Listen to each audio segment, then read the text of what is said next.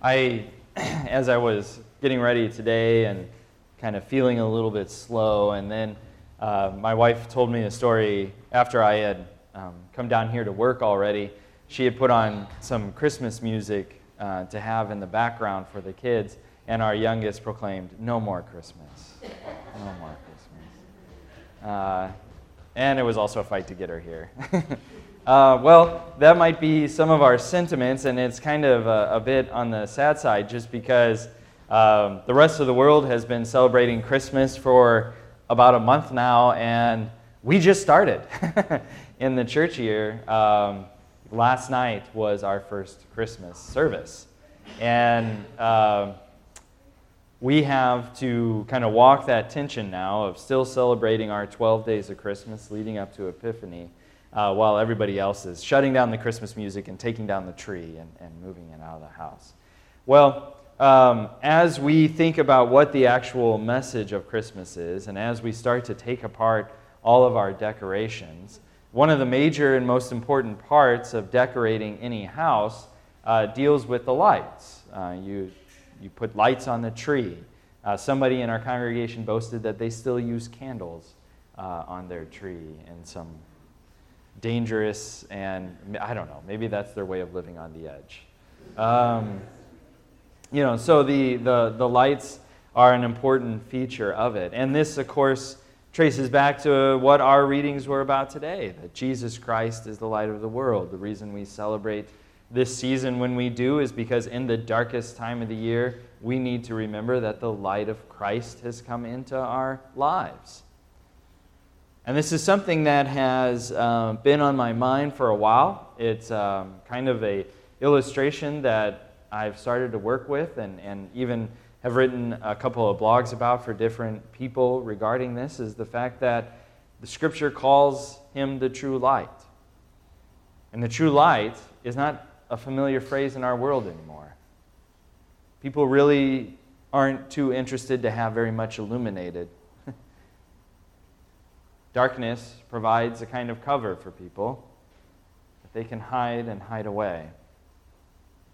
But the interesting thing about light is that it is something that is piercing, and it pierces into the darkness. And if the light that you have in your life is not the true light, then it must be faux light, fake light, created light. Let me give you the example of what I mean by that.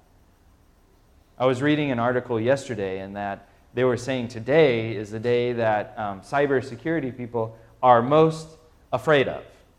Because today, everybody gets their new gadgets.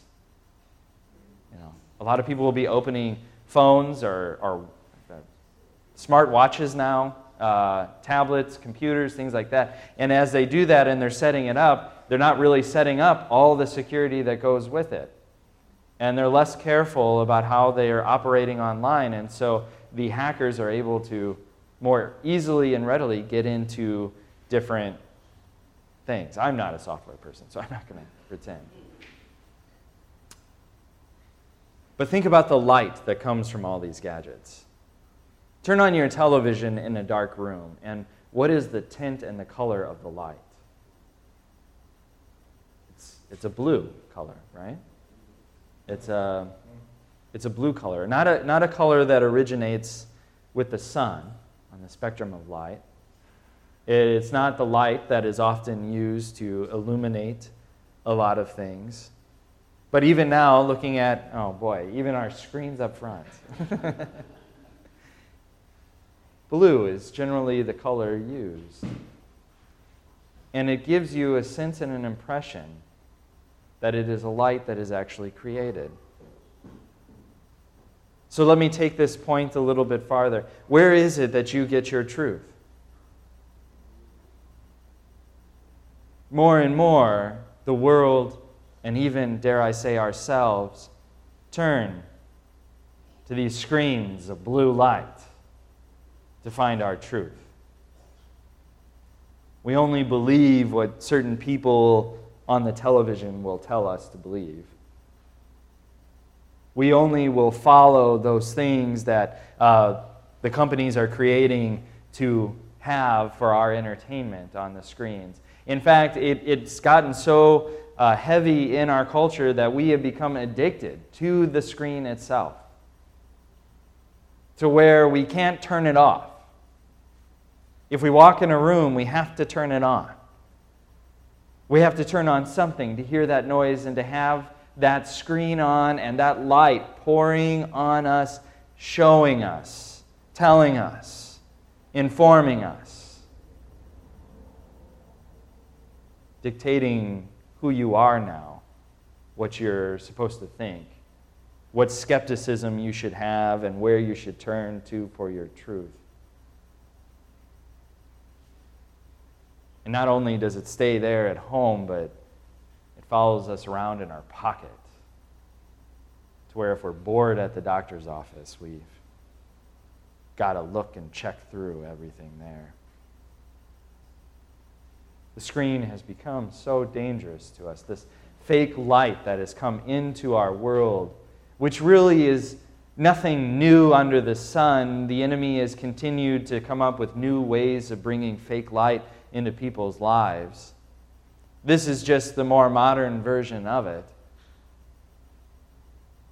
But we even turn to it now for our relationships, finding in it fake, hollow images and relationships there that replace our marriages, replace our need for connecting with other people.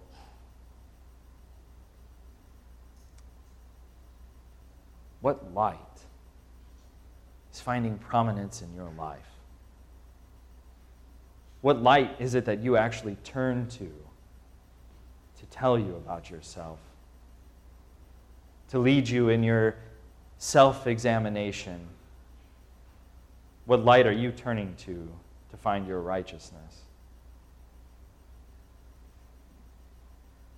John is writing in very confusing language, and language that doesn't fit a lot of our modern language or modern thinking. But he is writing to a people who know that they are walking in a great darkness,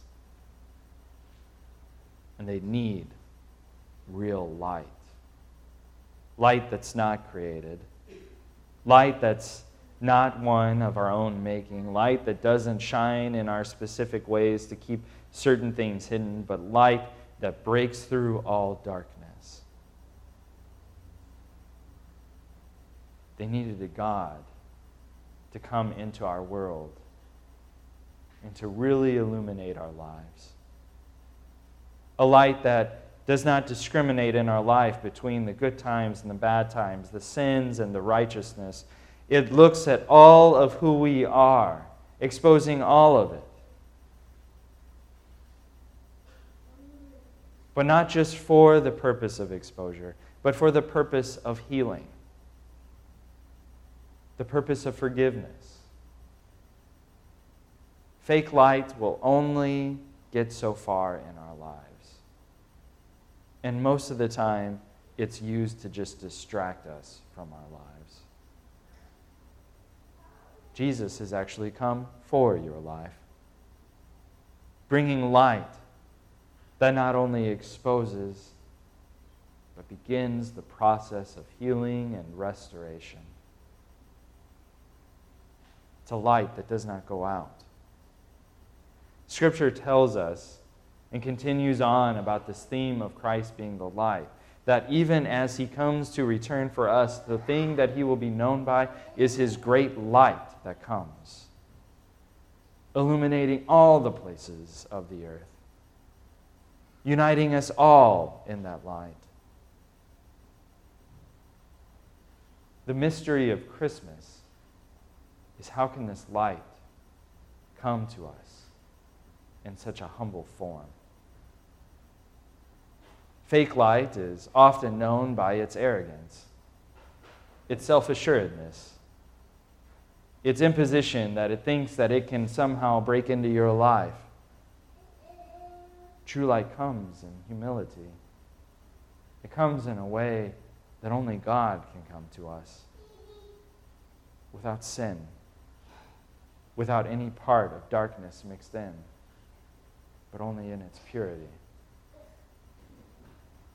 John says of us that we are the ones, because this light has come, that are now called the children of God.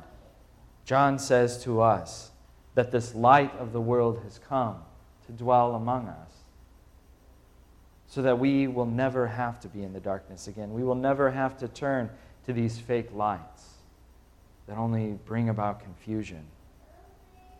But John tells us of a light that is so pure that for all that have it, it brings life. Your light has come and has dwelt with you, exposing not just who you are, but healing who you are, and leading you to the time when the light in its fullest will brighten this world. Amen? Amen.